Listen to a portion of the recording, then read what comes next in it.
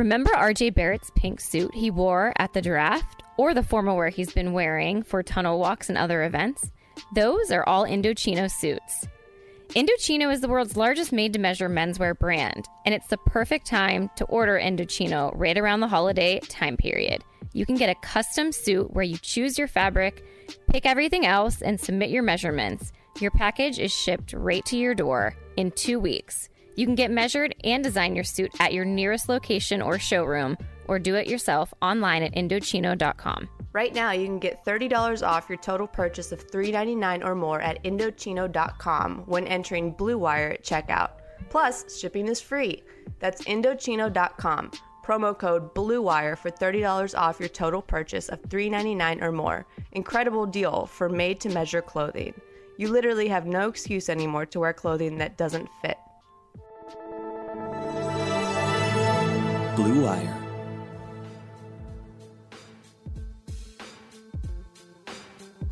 Hello, everyone, and welcome to the 6th episode of That's What B Said, a Cleveland sports podcast. Today's podcast is brought to you by ShipStation and Harry's Razors. We appreciate the likes, all the shares, and the reviews, and the interaction on Twitter. Don't be afraid to keep them coming. We love you guys, and we cannot thank you enough for the support. I am Bree at Breezy Clee, and I'm joined, as always, by Brittany at Bird's Eye View and Meredith at MK on Sports. And guys, it's happened. We are no longer undefeated. Ladies, how you doing? This was bound to happen.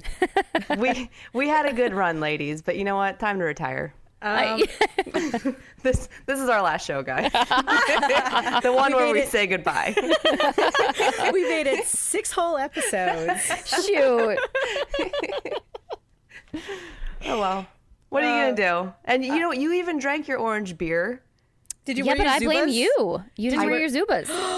I didn't. This is on you, Brittany. I did it. Here, I was your in North fault. Carolina, guys, and North Carolinians, they're not ready for the Zubas. They couldn't handle it. No, I'm I telling think you. they can. I mean, I don't know. Okay, so I lived in Tennessee for a year, and I had to go to more Tennessee Vols games than I ever wanted to.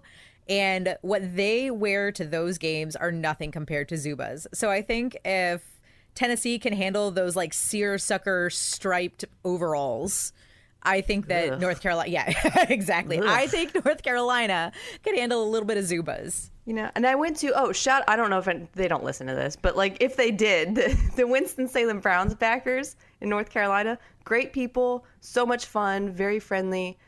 I love you guys, even though I don't know if this They're goes to listening. North They're Carolina. listening. Well, they will be now because we'll tell them to listen. Yes, We'll yes. tag them on Twitter. Yeah. There we go. We gave 'em a Well, shout out. I have another confession since Brittany confessed to the Zubas. Oh, no. I did drink my orange beer, but I didn't drink the whole can. So I also feel like I have to take some responsibility and ownership. I know. What? It wasn't the t-shirts. It wasn't the t-shirts that everyone was wearing. It was us. It was 100% us. Freddie is off the hook. So guys, You know what? Congratulations, Freddie. You don't have to blame your daughters anymore. that's right. So let's talk about the disappointing Sunday game to the Steelers, because we were all talking about how Pittsburgh started it, and by golly, Pittsburgh finished it. Is our season over? Okay. Yes. Wow, you came out there really confidently in that. But let me, according to stats, which I historically hate, I hate statistics, I hate math, I hate numbers. But according to these things, the Browns' chances are now down to 5% of making the playoffs. Brittany, that's all I need. 5%. So you're saying there's a chance. I'm in. You're saying there's a chance. There's albeit a very small chance, statistically, there's still a chance, ladies. 5% is all I need to latch on to this. Guys, we thought we were going to go 8-0 for this back half of the season. 5%? I was 100%, I was all in. I was like, yes. Me and Mac Wilson are saying we're going 4-0. undefeated. Yes, that's it. 4-0. So now here we are.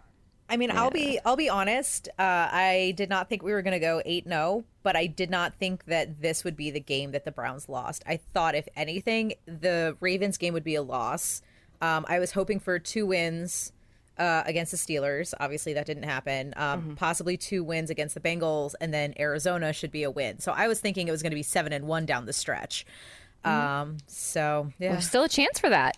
Still a chance. Yeah, there still is if they can somehow overcome Lamar Jackson. Yeah, but I mean, this one hurt, you guys. Yes. I think just given how the first game against the Steelers ended, obviously we've all does that game feel like 8 months ago? Yes, that was literally 2 weeks ago. So imagine like all the storylines that happened in between that. Like that's what makes the season feel so long all the time. Is like there's so much crap that happens in between games that it's just like, my God, well, this season never ends. Yeah, so let's talk about the bizarre Brown season, because we had another incident leading up to this game, which was T-shirt gate. And the fact that Freddie Kitchens wore a shirt, the Pittsburgh Started It shirt specifically, that caught a lot of buzz, kind of took off over the holiday weekend.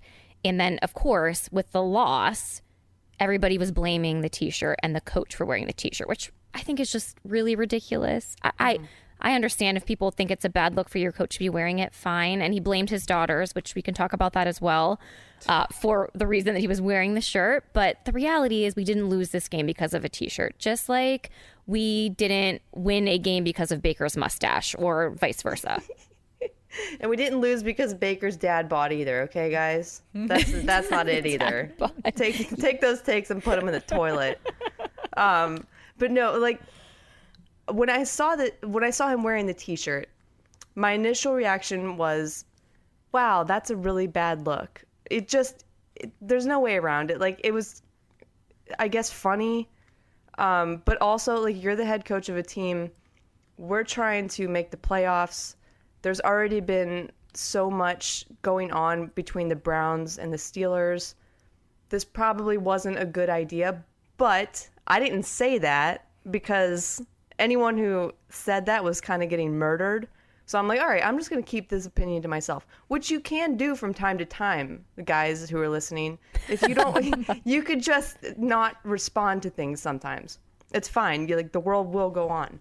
But in that case, I was like, I feel like this might come and bite us in the rear. Having said that, I still tweeted and said, wouldn't it be funny if you wore it on the sideline? Absolutely. But wait, can we just... has this question been answered yet? Who took the picture of him? Oh, wasn't it? I thought it was Pumpkinhead. Oh, he was the one who tweeted it, right? Really? Pumpkinhead again? I really don't think Pumpkinhead was at the movies.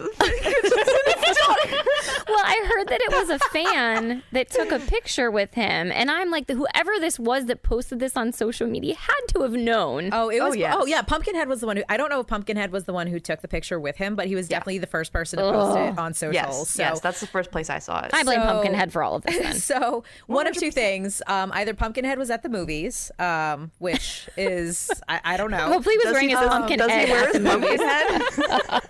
Or does he do everything in the Pumpkinhead? Or we should have him on here and ask. Oh my God, we should. So, or the second scenario was that a fan snapped the picture and then sent it to Pumpkinhead, who posted it to his like 100,000 followers or however many he has on Twitter. I don't know. Yeah. Well, I hate that we have to talk about this. I hate that it became a thing. I don't want to talk about this anymore, but I do want to ask you guys a question that I just thought of today. So we know that the schedule got easier the back half of the season. We've talked about that a lot. Statistically, the numbers say it got easier. Yes, Brittany, who does not believe in the statistics, is statistically quoting the season getting easier. However, just thinking about this, if we had started our season with this stretch of games, do you guys think, hypothetically, had our season gone down a different path? Ooh, that's a good question. You have to take into account that the Browns constantly shoot themselves in the foot. They're constantly beating themselves. So I'm not sure who they were playing. Like, probably like the Dolphins. I mean, the way we opened against Tennessee, like, would it have been different? Or would we have shown up that way against a Miami or against the Bengals? I feel like if our first game was against Miami, we would have been fine. Even if it were against Cincinnati, we probably would have been fine.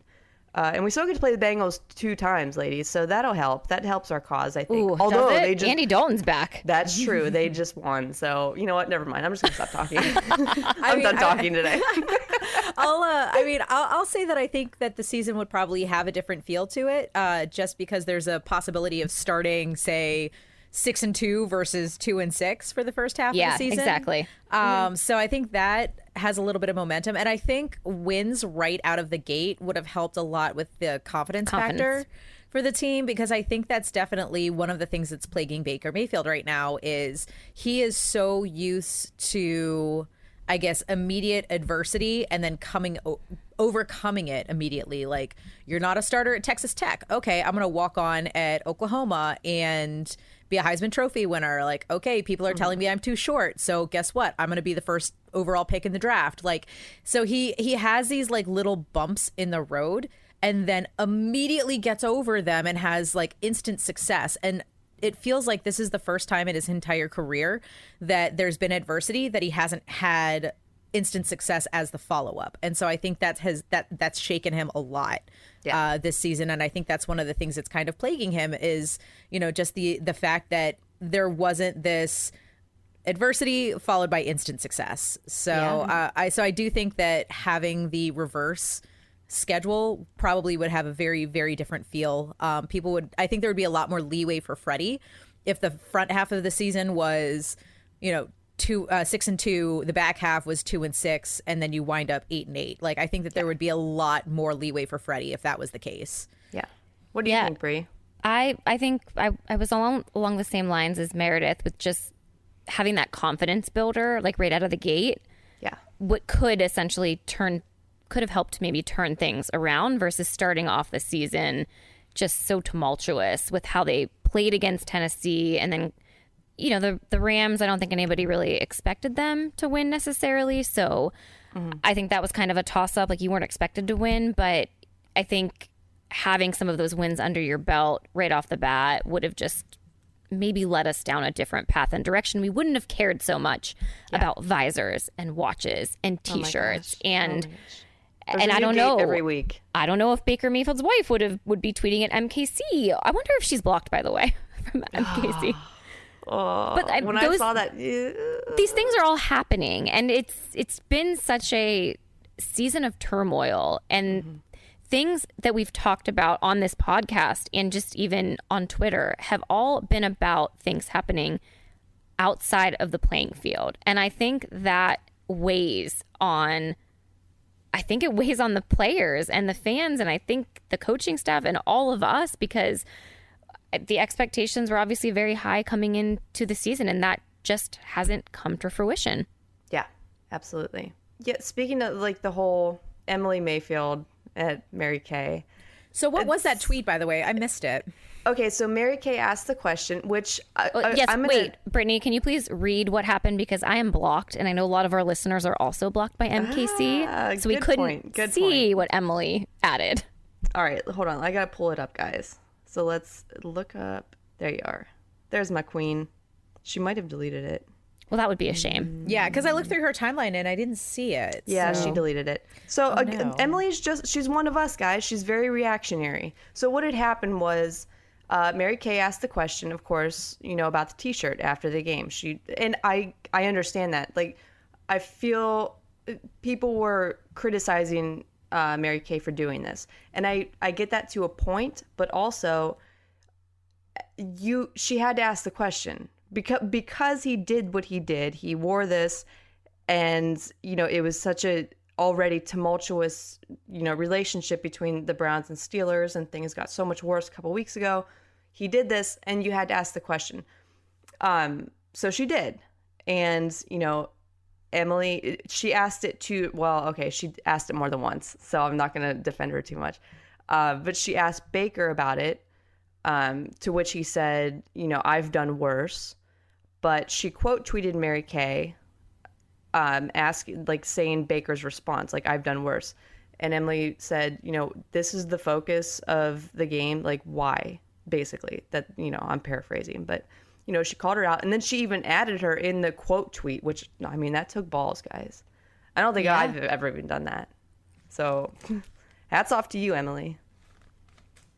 But yeah, and then this whole thing, I think, pretty much led into then like a discussion and conversation. Again, it was like media versus the fans, right? Yes. And social media's play. And it was Jason Lloyd, I think, then after this all happened, that tweeted about, why do the fans for Browns blame the media for the Browns being bad versus actually blaming the players and the staff? Which I will just say on this, I think if you're on Browns Twitter, you see the shitstorm that goes down after every single loss. And everyone's blaming everyone. And everyone is blaming. There's finger pointing happening all over the place. Yeah, I mean, constantly. I will say this, I guess, like, coming from the point of view of the media, because there have been times where we have literally had fans will say to us, this is all your fault. And I know a lot of people were kind of coming back at Jason saying, no, Browns fans don't do this. But there have been ones that have legitimately said, this is the media's fault. Like, they'll come up to us, they'll call us up on the radio, they'll tweet at us on Twitter and say, this is your fault. And granted, it's not a lot, but I think what Jason said does have validity, because if you think about it, even if it's only one person that is tweeting and calling into radio stations, that's still one more person that's a Browns fan versus Indians fans or Cavs fans. And it's such a bizarre thing. And I just don't understand where, like, the vitriol towards the media comes from. It comes from the TMZ-esque questions, and it comes from the members of the media trying to insert themselves in stories. You know, we should never have to listen to stories about media members. And that feels like a lot of what we talk about, like all of us. And, you know, with that tweet, especially when he said, you know, the fans blame the media, we don't. Like, I get that, you know, some people may call in, you know, one or two people say that, but like to send a tweet out like that saying, why do fans, plural, meaning like all of us as a collective, why do they go out and say this is your fault? I have never once said the Browns are playing bad because of, you know, the media. I never once said that, you know, Freddie Kitchens is failing because of, you know, Mary Kay. That doesn't happen. So I've seen, and I don't mean any disrespect, I really don't, but like this kind of has me heated because I've seen a lot of pearl clutching lately from the media, you know, over the past couple of days. You know, I know that Browns fans are a little insane and brutal. We can all agree on that. But if I know that, if you two know that, if, you know, we all know, all the fans know that, the media should also know that. And like, they kind of knew what they were getting themselves into. And the problem that we have now is that, you know, Twitter makes everyone so accessible. So these people could just scream into this void all day and at people all day. And it wasn't always like that. I was talking to my dad. We were on our way home from North Carolina the other day. And we were having this discussion. We were talking about, you know, the media's and the fans sort of never-ending fight that we're having. But he said, you know, back in my day, you had to write letters. I had to write a letter. Yeah, that's what my dad does. It took days to get there. And I was like, yeah, but that's so not it anymore. And I feel for these people to a point, because it's I don't care how thick-skinned you are. It's never super easy to just have people screaming at you all day. Like, I get that. I get tons of shit on Twitter all the time. But like, these are paid professionals. You knew what you're getting into. You knew these people are, you know, obnoxious. And God, I love you guys, but like, you know, we kind of are. So like all this pearl clutching and saying, oh, well, I don't understand why. Well, it's because some of these questions that you're asking are very, you know, tabloid-esque, and we're tired of it. So that's a really fair point, and I'm actually like glad that you were able to kind of explain it to me, Brittany. But I will say this about media. So I've been in sports media for about 10 years. I've worked in a few different markets, and yes, it's true. Like, media understands that Browns fans are insane, but it's one of those things. You don't truly understand it until you're in it. So when I was living in Nashville and covering the Titans and covering the Predators, like, we would hear stories about the Browns fans and the media relationship, and we would laugh and be like, oh, that's funny. And then I came here and I'm like, oh my God, like, it's a thing. So you're like, it's not funny anymore. Please stop yelling at me.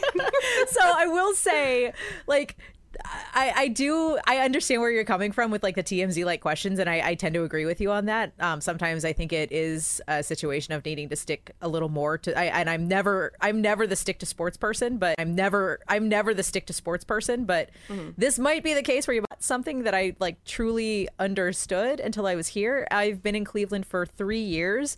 And sometimes it still takes me by surprise on a daily basis. Like it's crazy. Like you guys you're like lovable crazy. Yeah, social media has made it so much worse, and I get that. And I don't think that the reaction the fans had would have been as hostile if Mary Kay didn't have a history of doing things like this. You know, if it were just some random reporter who asked this question, it probably would have been fine. Because if you think about this logically, you had to ask the question. There was no way around it. You just had to. I didn't listen to the presser, so I don't know what all happened. I was on the road, but I would have hoped that because my first question was, did anyone ask Freddie about abandoning the run? Like that would have been my number one question, because that was so alarming to me. And maybe at this point in the season it shouldn't be, but like that second half, you know, you had Chubb, who only got 6 touches, Kareem Hunt, who got 0. And it was working. He was getting like 8 or 9 yards in the first half per carry. I didn't understand, and I wanted an explanation for why. Now, when I asked that question, most people just continued to attack Mary Kay. One person said that, yes, Freddie did ask that question, or Mary Kay did ask that question. And, you know, Freddie gave some lame answer or whatever. But, you know, I don't mind that specific question. With it, as far as the other TMZ style questions go, as long as you sprinkle in some like actual questions that we want to hear about the game, things that pertain to, you know, the well-being of this team, that's all I'm asking for. Yeah, and I'll just add on to this. It's not even just the TMZ type style questions. It's the amount of times that they ask the questions. They just rephrase the same thing over and over again.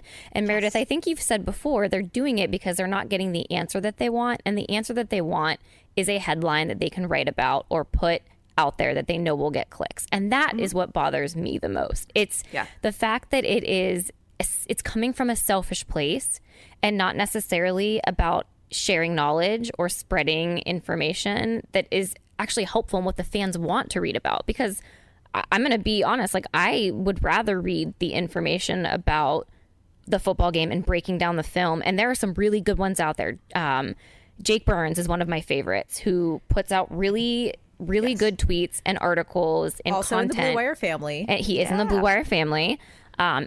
And he breaks things down, and I love it because he just brings a different aspect to the fans. And I think a lot of fans appreciate him. Doug Lamarice is another one. I love his articles that he puts out.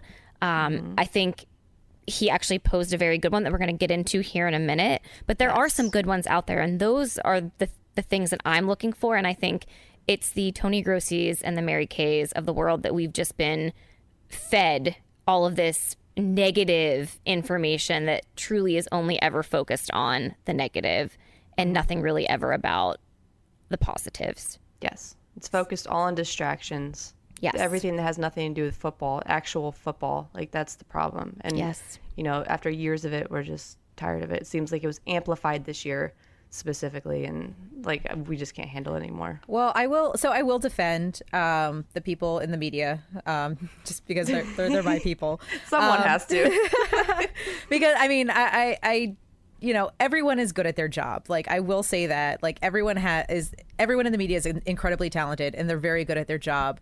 And to defend them, they are also sick of it. You know, they want to report on the things that you guys want to hear about. But I think because of just the absolute circus that's been happening in Berea just nonstop for the past 20 years, like, that's what their job has devolved into. And, you know, it's not that they want to write clickbait headlines, but they just have to write the things that they know. They have to write what they know fans are going to latch onto. And it's definitely not a let me see if I can get the most clickbaity thing possible. Like, that's not really the goal. I wouldn't call it selfish, but it is just one of those of, you know, when there's a story, whether it's sports or non-sports, they have to write on the story. So it's not, it's not them just trying to stir shit up. It's just kind of how it's the hand that they're playing, the hand that they're dealt. And unfortunately, they're dealt a shit hand a lot of times. Sorry, I used a bad word twice. That's okay. Well, listen, I mentioned this, but Doug Lesmerises put out a really good article that was essentially about, can we talk about fixing the Browns before firing Freddie? And we're going to get into this. But before we get into this, I'm going to transition over to our quarterback, who has been changing his look quite often. And if you want to change your look quite often, your facial hair specifically, you can do that with Harry's razors. You can have a Fu Manchu one week. You can have a freshly clean shaven face another week, like Baker Mayfield often changes his look as he quarterbacks the Cleveland Browns week after week. And it is the holiday season again, so this would be a great time to buy into Harry's razors. It's a perfect gift. Holiday sets start at just $20, and that's within Secret Santa limits. Harry's blade refills are as low as $2 each, so you will be saving money over time, and it comes in a ready-to-gift, handsome holiday gift box. Also, your gift gives back. 1% of each sale will be donated to charitable organizations. As a special offer for fans of this show, we've partnered with Harry's to give you $5 off any shave set, including their limited edition holiday sets, when you go to harrys.com/bluewire. Plus, you'll get free shipping.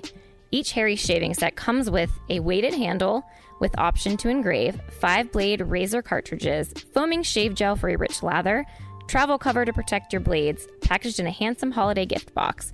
Free shipping ends on December 16th, so act now. Just go to harrys.com/bluewire. That's harrys.com/bluewire. The holiday rush is here, and you have to be able to ship orders out quickly, efficiently, and affordably. But how do you keep track of all those orders? How do you decide which shipping carrier to use, or if you're getting the best rates? Luckily, ShipStation can help. With just a few clicks, you'll be managing orders, printing labels, and getting those products out the door, and delivered in time for the holidays. So back when I was a social media manager, I don't know if you guys know this, I used to use ShipStation, and it was super easy. We used to send out all of our, we used to do like giveaways. It was a fun time. It looked like I was working at like a weird, like Japanese station. It was all neon colored and stuff. These were the Facebook Lives that we did. But anyway, after we were done, I had to get all these people's names down and ship them out. It took like 10 minutes. Super easy. Loved it. So that's my experience with ShipStation. But ShipStation works with all the major carriers, including USPS, FedEx, and UPS. So you can compare and choose the best shipping solution for you and your customer. No wonder ShipStation is the #1 choice of online sellers. You'll ship more in less time with the best rates available. Take the hassle out of the holiday shipping this year. Let ShipStation help you handle it with ease. Just use my offer code BLUE to get a 60-day free trial. That's 2 months free of no hassle, stress-free holiday shipping. Just visit ShipStation.com, click on the microphone at the top of the page, and type in BLUE. That's ShipStation.com, enter offer code BLUE. ShipStation. Make ship happen. All right, so we are going to talk about, we have a reoccurring segment on this show, and it's called Should Freddie Get Fired? Because it seems like every week we pose this question, win or loss, and I wanted to talk about this article from Doug Lesmerises, and I'm going to kind of give you guys the abridged version if you don't mind, but it made me really stop and think, because I was reacting after the game on Sunday.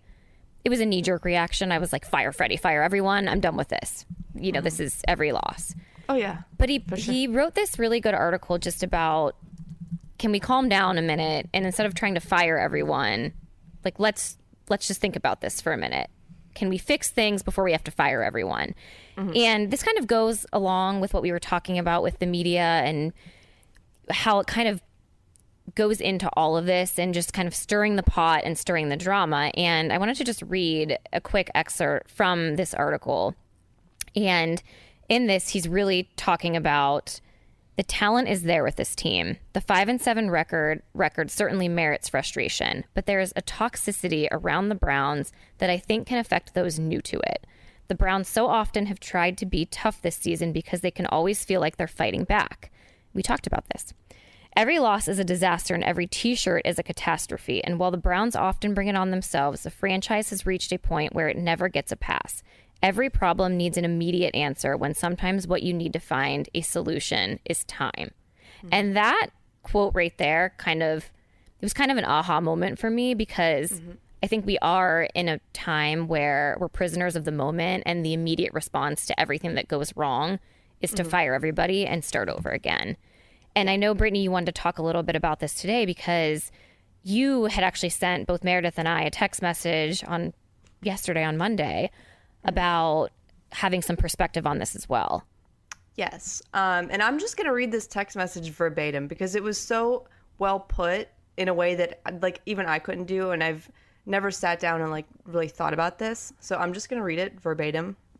So bear with me here. It's from one of my very good friends, Will Burge. He also listens to this. So hi, Will. I'm about to read this. Hey, Will. He said, he texted me. He's like, I have a very rational take for you. And I said, all right, hit me with it. He said, the Browns are exactly where they're supposed to be. When Dorsey hired Freddie, he wasn't planning on competing for a Super Bowl this year. He was planning on 2020, 2022. That's when all the rookie deals expire. That's why he hired Freddie, to grow with this team and quarterback. When OBJ became available and they trade for him, which obviously you have to do, and all of a sudden expectations change, and this is a team that's supposed to compete for the Super Bowl. But Dorsey himself said multiple times this offseason he doesn't believe that jump is a real thing, especially for a team this young. So if the OB trade is never made, we're frustrated with this team, sure. But we're also saying, damn, that's one of the most talented young teams in the NFL and probably will be a contender next year. One trade changes the optics, but not the reality, which I love that line because you think about it and you're like, okay, that's very smart. So that doesn't mean Freddie's the guy, and it certainly doesn't mean this team could have bought into their own hype, but it doesn't mean it's the end of the world. In fact, this is just the beginning of the ride with this team. And you know what? I was all about firing Freddie immediately. Like right afterwards. After that loss, I was like, fire everyone. I don't care. That was my attitude. And it took a lot for me to get to that point, guys, because remember, I'm always like, I try to keep things pretty positive. But after that one, and I think it was because it was the Steelers, because it was to a third string quarterback, because there was really no reason to lose that game, I was just totally frustrated. And I was like, fire Freddie, fire everyone. But, between that text that I received and then, the article by Doug, I've been sitting here and I'm stewing and I'm like, all right, like sign me up. I'm ready to get back on my bullshit, guys. I'm ready. Don't fire Freddie. He's going to have another year. And one of the things that I wanted to say before I sort of settled down, before I started getting rational again, was that, I knew that we were going to have another season of Freddie because everyone wanted him fired immediately. They're like, does he still have a job Monday morning? Like he needs to be shipped out immediately and, whatever. But in my mind, I was like, well, no, like John Dorsey, he's not going to, that would require him to admit that he made a mistake. He hired the wrong guy. It's time to start over. You're aborting the plan with 4 games left. And, that wasn't going to happen. That's not what John Dorsey does. So that was my thing about, that. But now that I think about it, now that I'm settled down and, I'm a calm person again and I'm back to being a little bit more positive, I'm like, okay, Freddie, this is his first year. Maybe we should cut him a little bit of slack. He did have a lot, but again, the t-shirt didn't help. That rubbed me the wrong way. So we'll chalk it up. Yeah. I think that Freddie is still kind of finding his way because he got promoted so fast. Like he went from being a running backs coach that nobody had ever heard of to suddenly being the head coach of an NFL team in less than 12 months.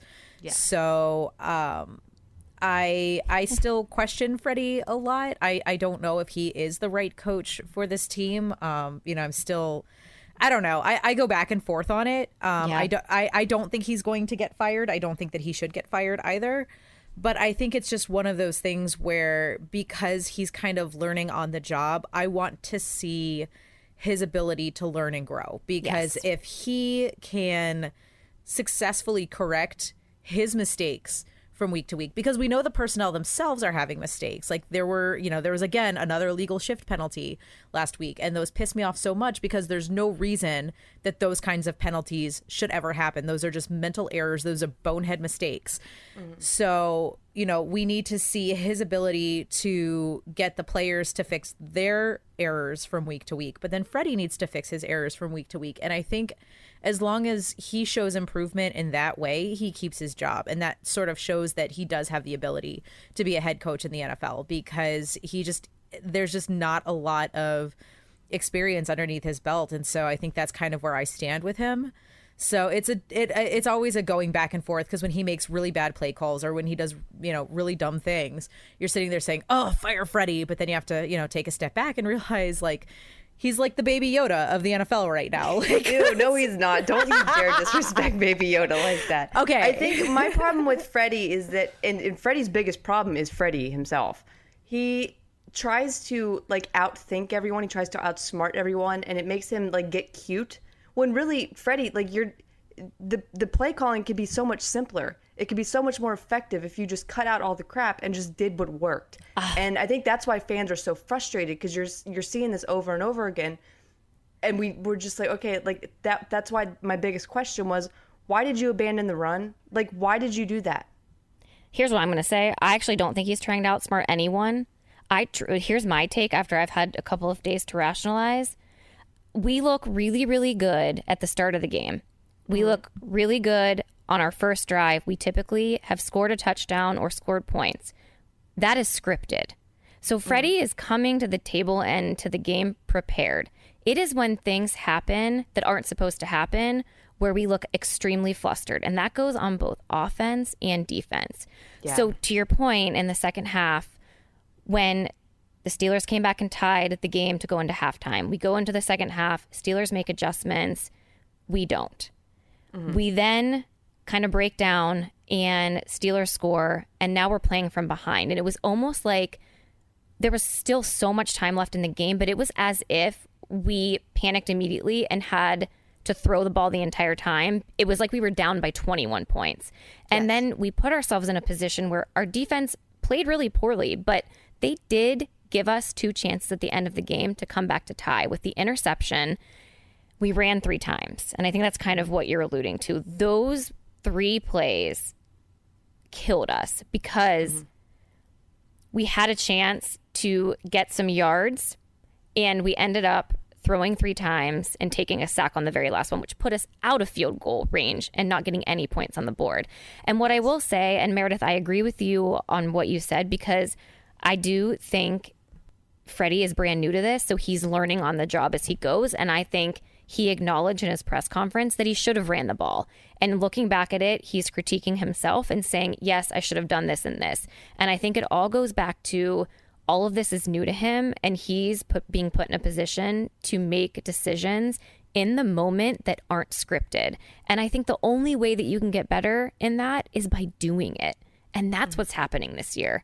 And unfortunately, all of this is happening when we have a very talented roster.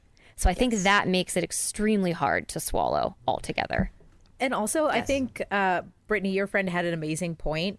If Odell Beckham Jr. doesn't get traded to the Browns in the offseason, I think this is also a very different look. Because if you look at it, if you take Odell Beckham Jr. off of the team, you still have some of the most talented wide receivers in Jarvis Landry. You've definitely got 2 of the most talented running backs in the NFL in Nick Chubb and Kareem Hunt. And before the whole thing, you had, Myles Garrett in the secondary. So there's so much talent on this team minus OBJ. And then when you add that superstar factor in there, I think that was kind of like the monkey wrench into the Browns' plans in a way. Now, that being said, I still want OBJ on this team. Like, I want OBJ on this team long term. I am happy that John Dorsey was able to get him in the offseason, and I do not regret that for a second. But I do think that having Odell Beckham Jr.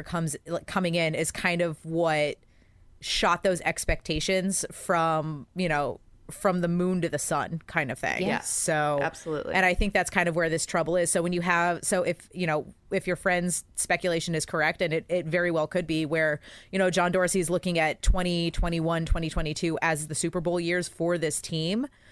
that makes sense. And then all of a sudden you put in a talent like OBJ, and it's kind of like what the Indians did with Yasiel Puig in the Indian season, where it was like, that's a win now move. Like, adding Yasiel Puig to the roster is a win now move. Adding Odell Beckham Jr. to the roster is a win now move.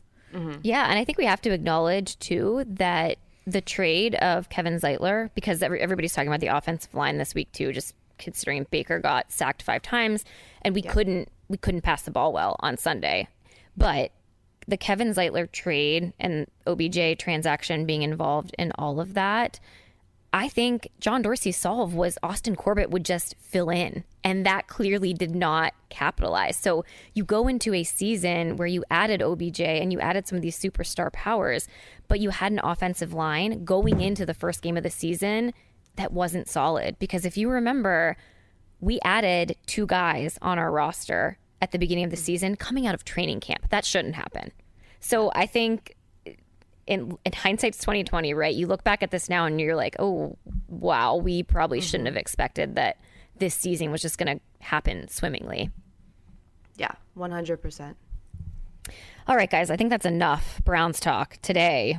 We have another game coming up. We will hopefully be podcasting after a win, but I was pretty busy today and I logged onto Twitter when I got home, and I was getting over my Browns losing, starting to look ahead to Cincinnati and hopefully a victory. And I see reports of Frankie Lindor and the Indians potentially being traded by the deadline.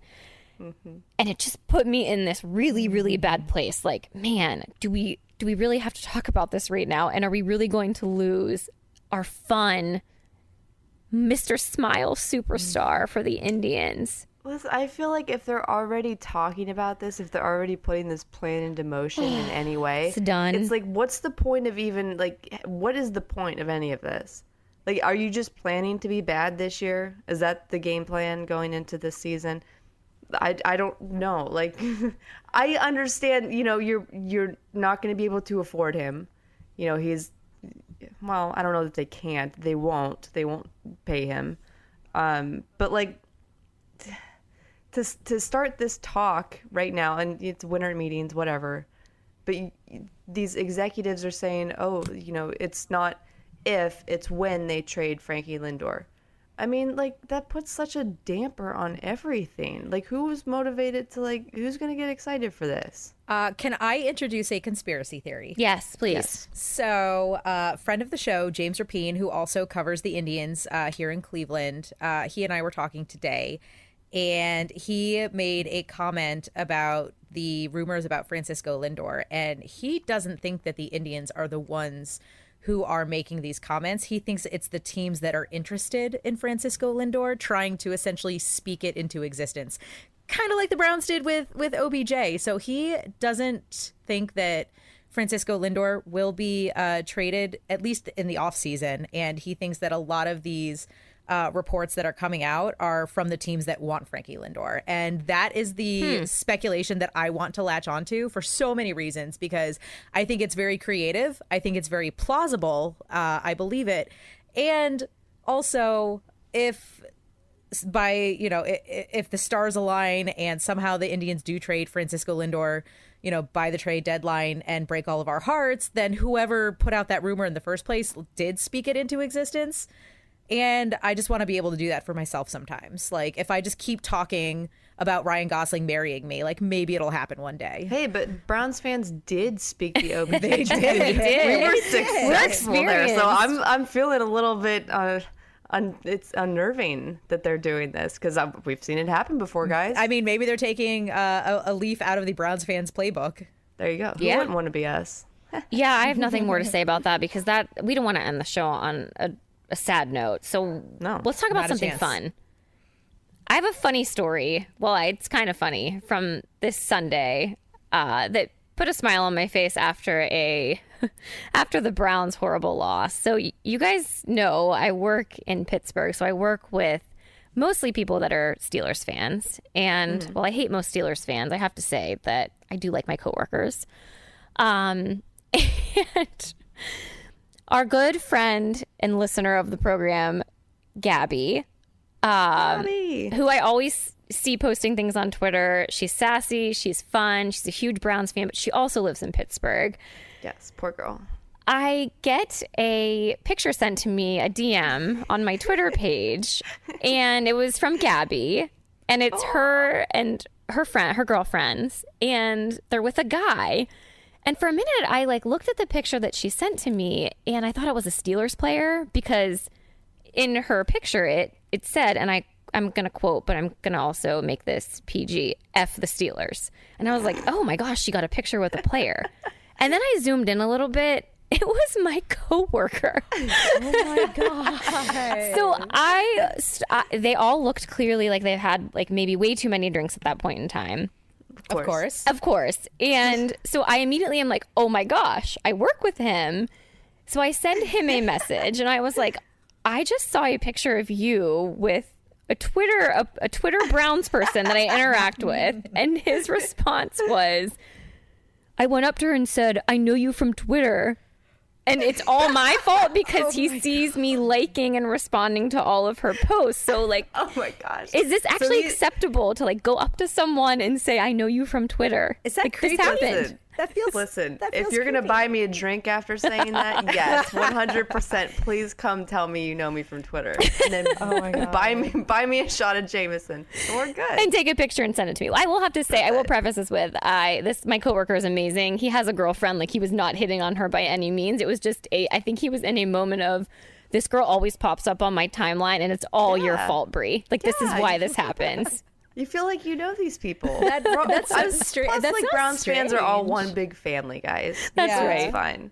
Yeah. I don't know. I've never, I don't know. I don't know that I've ever seen someone on the street that I necessarily recognize from Twitter, nor has it ever happened to me. So I don't know how I would react if that ever happened to me. If someone came up and were like, hey, I know you from Twitter. And it'll happen. I think my first response would be, I'm so sorry.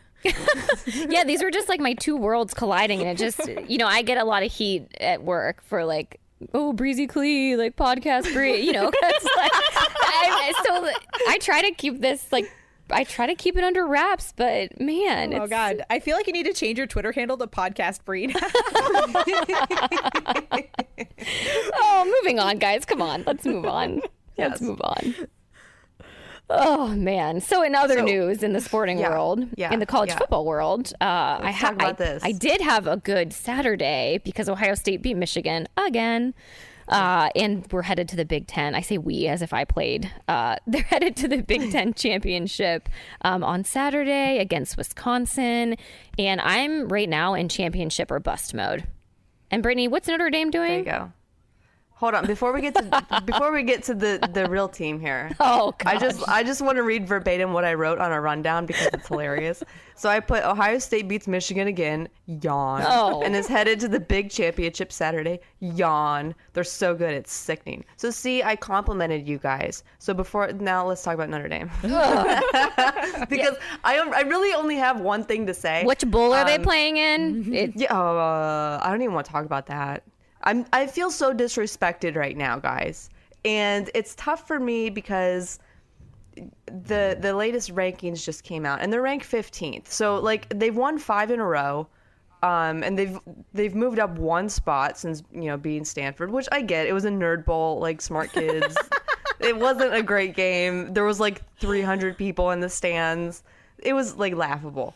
But I just want to say that Notre Dame is better than Alabama, and this disrespect is really, it's hard to stomach, guys. So do you think if Notre Dame went up against Alabama in a bowl game, Notre Dame would win? No. Okay. Let's not. Wait. They are better on paper. No, they're not even better on paper. This is like the Browns. I was going to try and make it come full circle, but I can't even say that with this straight face. They're not better on paper. But I had to throw that out there because they ended up with the same record as Alabama, and they beat more ranked teams. And that's important to point out. Alabama ended up at 12, Notre Dame at 15. Michigan, stupid freaking Michigan. They ruined everything for us. They do every I was year. happy to I know. So I was very happy to see them lose. Ohio State looked amazing as usual. So But yeah. Did Notre you? Dame. I have to Go just read Irish. this though. You were saying that they're playing in Well, it's something. projected. Okay, they're projected to play in something called a Camping World Bowl, and I just cannot wait, Brittany, until you post yourself in a Camping World Bowl Camping, Notre what the Dame hell? I was looking T-shirt. at these projections, and I was like, "Oh yeah, what New Year's Day bowl are we gonna get, guys? Let's go!" And then I saw Camping World Bowl at noon in Orlando on 12/28. I was like, "What the heck is this?" So we might have The to play. We disrespect. might have to play this game. I used to play this game when we worked in college. When I worked in college sports, we would bring up a corporate sponsor bowl, and you had to guess which one it was, because you know that there's always the Sugar Bowl, Rose Bowl, Fiesta Bowl, Orange Bowl. Like there are all these bowl games, and you just knew what they were. Like Rose Bowl's in California, Sugar Bowl's in Louisiana, Orange Bowl's in Florida. But then you add all these corporate sponsors to it, and it just gets so muddy. So we actually played the Guess That Bowl game. So we might have to do that on this Love pod that. Yes. once we get into bowl Yes. season. I'll Please. prepare it for us. I'll get together some of the bowls from this year, and you have to guess which ones they are. So, and Yes. we're starting Camping World Bowl, might be the first Camping one on that World list. Bowl. I mean, God. it's literally like Jesus would be so mad right now, guys. I mean, he there can was- see this. I mean, I can't remember what year it was. I want to say it was like 2 or 3 years ago. There's a team. It may have been UVA in the ACC, and they had a 5-7 record and still managed to make a bowl game because there are so many frickin' bowls, and you can literally take any corporate sponsor and slap it across a bowl game, and then like it probably exists. Like it's so insane how many bowl games there are. So yeah, stay tuned for that, because we're definitely gonna play Name That Bowl Game. Yes, let's do it. That's what B said. Bowl. I mean, that would be amazing. Oh my Goals. God. Hashtag goals.